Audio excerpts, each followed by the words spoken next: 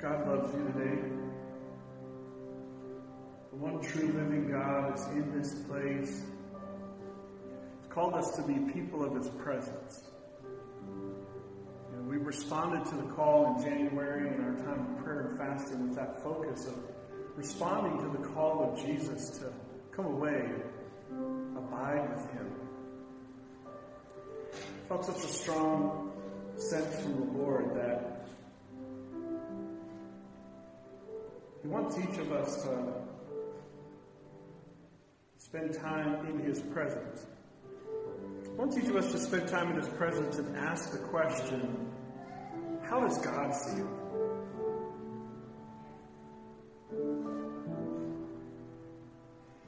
It's just an invitation that today, that tomorrow, that this week, that you would spend some time set aside with God, holy time.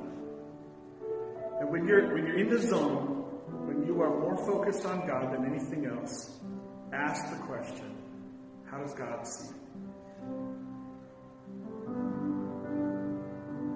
Whatever the moment that you can't seem to get out of, whatever the problem, whatever the concern. For me, I have a holy sense that this is also going to lead to us asking the question about us as a church family. How does God see you?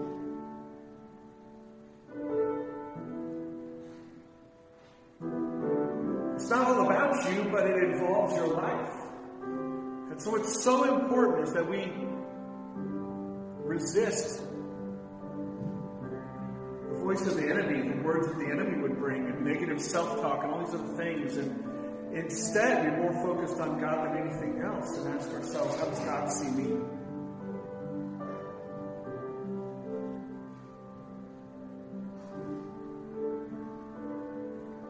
How does God see it?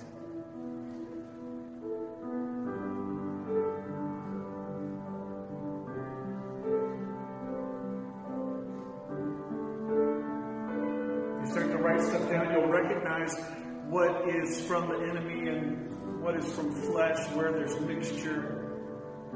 Look for the Holy One of Israel. People of His presence, called to be a house of prayer. Worship is what's going to lead us forward, not physical strength, not political power, not money, not agenda. Worship of the living God.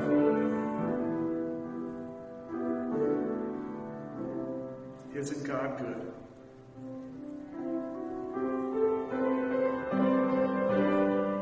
I'm going to take 15 minutes and give you a scripture to start your week. So, we're abiding in Jesus, and we've talked about following the guidance of Jesus and what that means. I want to come to the words of Jesus that we sang about today. Jesus said, "Everyone who hears my words and obeys them is like a wise man who built his house on rock. It rained hard, the floods came, and the winds blew and hit that house. But it did not fall because it was built on rock. Everyone who hears my words and does not obey them is like a foolish man who built his house on sand. It rained hard, the floods came, and the winds blew and hit that house, and it fell with a big crash." Daniel's going to come and talk to us about a foundation. Yeah, Daniel. Hello.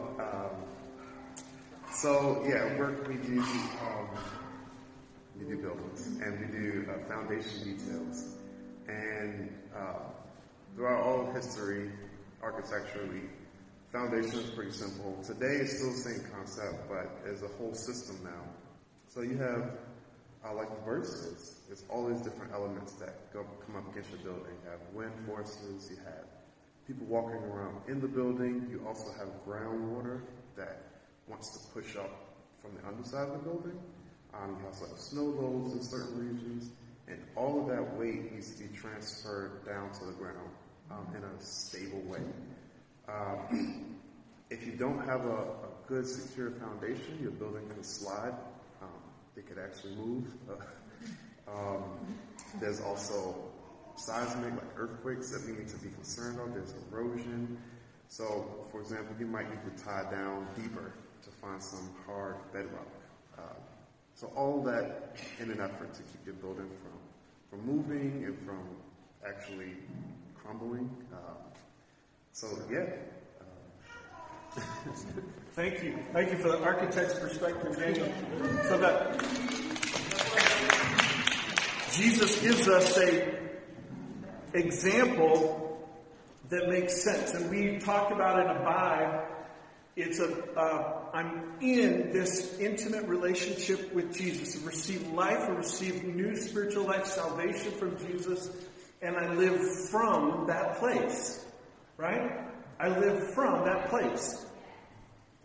And think about this. I'm going to just put the words from the songs we sang today, because they're talking about that. I'm in this relationship with the Jesus the King, His saving grace, and I'm living from that place. And the words of these songs, that's what they're talking about. Christ is my firm foundation, the rock on which I stand. Jesus referred to himself as the cornerstone as well. When everything around me is shaken, I've never been more glad that I put my faith in Jesus, because He's never let me down. He's faithful through generations. So why would He fail now? He won't. I've still got joy in chaos. The rains came, the winds blew. My house is built on You. I've got peace that makes no sense. I won't be going under. I'm not held by my own strength, because I built my life on Jesus. He's never let me down. He's faithful in every season. So why would He fail now? He won't. He won't fail. He's a sure foundation. Rain came, wind blew. My house is built on You. I'm safe with You. I'm going to make it through. Relying on Jesus, staying in that intimate relationship with Jesus, our King and our Savior, building our life on it. That's what is being talked about here. I'm going to make it. I'm going to make it through. I'm standing strong on You. I'm going to make it through. My house is built on You. I will build my life upon Your love. It is a firm foundation. I will put my trust in You alone. I will not be shaken. Jesus, our Savior, and His teaching. A sure foundation in life. Jesus is saying that spiritual strength will be evident in the lives of those who listen to Jesus and follow His guidance. Jesus makes a very clear here, and in the abide analogy as well. Jesus makes it very clear that it's not just, I check the Jesus box and go live however I want to live. No, it's very important that we stay connected. We stay directly. We look at the connection of Jesus as most essential for survival, as foundational. We take direction from it. If you think about building a house on a foundation, it's to build straight up, to be built upon, right? Jesus is saying that that's where that strength comes from. And the truth of the matter is that we are human, and in our humanity we experience weakness, and we get a real sense of our faith when we go through a trial, a difficulty, a suffering, and we can lament what is wrong and lament our condition as Job does, but at the same time what we can also do as Job does, and that is declare that I rely on God, that that's where my strength comes from. And as the Psalm says in Psalm 73, even if my flesh is weak and my heart seems to be giving out, God is my strength. I wrote in my prayer journal, God, my strength. Jesus is saying that damage and instability will be evident in the lives of those who do not listen to Jesus and follow His guidance. So often, the easy thing for us to do when we go through a challenge is to ask for somebody else who's also suffering. If they're not in a place of living in victory from Jesus, maybe that's not the person to whom you should go. What we should draw counsel from is somebody who's drawing counsel from Jesus. We don't want that damage and instability that Jesus warns us about. When Luke gives his eyewitness account of the same verse, he puts a stronger point on it. He quotes Jesus as putting a stronger point on it. Why do you call me Lord, Lord, but do not do what I say? I will show you what everyone is like who comes to me and hears my word and obeys. That person is like a man building a house who dug deep and laid the foundation on rock. When the floods came and the water tried to wash the house away, but it could not shake it because the house was built well. But the one who hears my word and does not obey is like a man who built his house on the ground without a foundation. When the floods came, the house quickly fell and it was completely destroyed. I've been that parent on the beach with the kids who was more into the sandcastle than the kids were. I love to build a sandcastle with them, and then I kind of also love to dig a moat around it and then dig a channel from the ocean so the water can come around it. And that image that Jesus gives us is one we can see very clearly of crumbling and destruction. So what we learn is that Jesus Christ wants us to listen to him. Jesus Christ wants us to follow his guidance. And that as we follow the instructions of Jesus Christ, we will grow in spiritual strength. You see the interaction between Jesus and his followers, times where he's calling them to grow in spiritual strength. So what we should do is read the words of Jesus. You are facing a challenge. What you can do is put into Google first the word Bible, then the word Jesus, and then the topic that you are searching for. And look for the scripture reference where Jesus is speaking on that topic. And then read that chapter and look at who is Jesus talking to? What's the context? And then what was their response? And that gets us into the rest of the New Testament. And then you can get a sense of what Jesus meant by what he said. Does that make sense? Google Bible, Jesus, topic, look up the scripture, look at the context, who is Jesus talking to, what's the plain, simple, obvious truth of what Jesus is saying, and then what did they do about it? Was there a response that God affirmed, that God said this is the right response? Then you will know that you are believing what is reliable. Jesus is saying, my words are reliable. When Jesus is calling out the hypocrisy of bad spiritual leaders, and he's calling his followers forward, he's saying, my words are reliable. And we see in eyewitness accounts that many people who heard the teaching of Jesus said, we've never heard anybody teach like this. He taught with clarity, he taught with truth, he taught words that were reliable, and he taught with a spiritual authority. And if there's one thing that our culture does not understand, it's spiritual authority. Jesus is the one who has the spiritual authority, who is a teacher, who is reliable. So ask God for understanding. When you look at the verse and you go, I don't know what that means, be honest about that. Don't pretend. This is fake it till you make it. We'll wreck you with this because you'll end up doing foolish things. Identify what your questions are. Ask God, write the question down, and then ask the Holy Spirit, because what did Jesus say, John 14? The Holy Spirit would do, he would guide us in truth. Say, okay, Holy Spirit, here is my question about what Jesus said, and ask the Holy Spirit to help you with it. Pray about it first, before you look at some JoJo's blog, or someone's TikTok on the subject. Oh, almost got my flesh there. Now, ask questions, and you are in the journey of interacting with the Holy Spirit. It's a journey. Now, ask questions about what is mysterious. The followers of Jesus did this. They said, question. I don't understand that. And there were some things he explained to the whole crowd, and there were some things he explained to the smaller group of followers. Write down, then, when you get the answers, the truth in a memorable sentence. Try, watch this now, in your words, in a short sentence as possible, write down the truth from Jesus that is easy for you to remember. Because I guarantee you this, the teaching of Jesus is powerful, it's reliable, it's relevant, and it's memorable.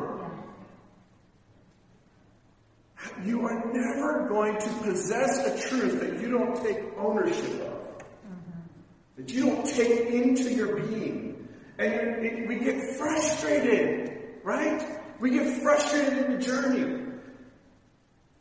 But we've got to give time and energy. The struggle is the work that you put in, and when you put that work in to understand the truth, it means something to you. If I just give you the truth and it doesn't mean it didn't cost you anything, you didn't have to wake yourself up and get here, which wasn't easy for me, probably wasn't easy for you. If it doesn't cost you anything, it doesn't mean anything. If you put effort into what is it that Jesus is saying, it means more to you. And then you build your life on it. You say, whoa, I did this because Jesus said that, and look what the effect was. Write the truth in memorable sentences and apply the truth. So we start Black History Month, and I love this prayer from Rev Jesse Jai McNeil. I want to close with a great prayer that is relevant to what you might be feeling on this subject. Almighty and everlasting God, our Heavenly Father, whose mercy and loving kindness are known to all who trust in thee. He prayed in King James, okay? Hang in there. It's a good prayer. We thank thee for thy unfailing promises to us, thy children. Generation after generation seek thee and are found of thee. We cast ourselves upon thee and are supported by thee. We live secure in the sure and certain fulfillment of thy precious promises. Thou hast promised, O God, that while the earth remaineth, seed time and harvest, and cold and heat, and summer and winter, and day and night shall not cease. We praise thy name for these manifestations of thy unfailing providence in the midst of sorrow or joy or sickness or health, adversity or prosperity. Grant, we beseech thee, that we may never lose sight of thee. And when the storms of confusion and uncertainty overtake us, speak peace to our soul, O blessed Lord, and enlighten our mind with thy Holy Spirit. Lighten our burdens by strengthening our spirit. Keep us strong and give us courage. And when the ways of our common life would tend to discourage and embitter us, give us the grace and the patience to maintain a loving and a confident spirit through Jesus Christ our Lord. Amen. God, we thank you for your presence here in this place today. We thank you that you said you never leave us or forsake us, that as we go from this place today, you can lead us forward. That wherever we go, whatever we do, you are present. That you love us. You saved us because you love us. And that the teaching of Jesus is built on you, God, the definer of love, the giver of love. And so we can trust the teaching of Jesus. We can build our lives on the teaching of Jesus. And you are going to help us build our life on the teaching of Jesus. Thank you, God. In Jesus' name, amen. Amen. Thank you so much for being here today. Grace and peace to you. Have a great week.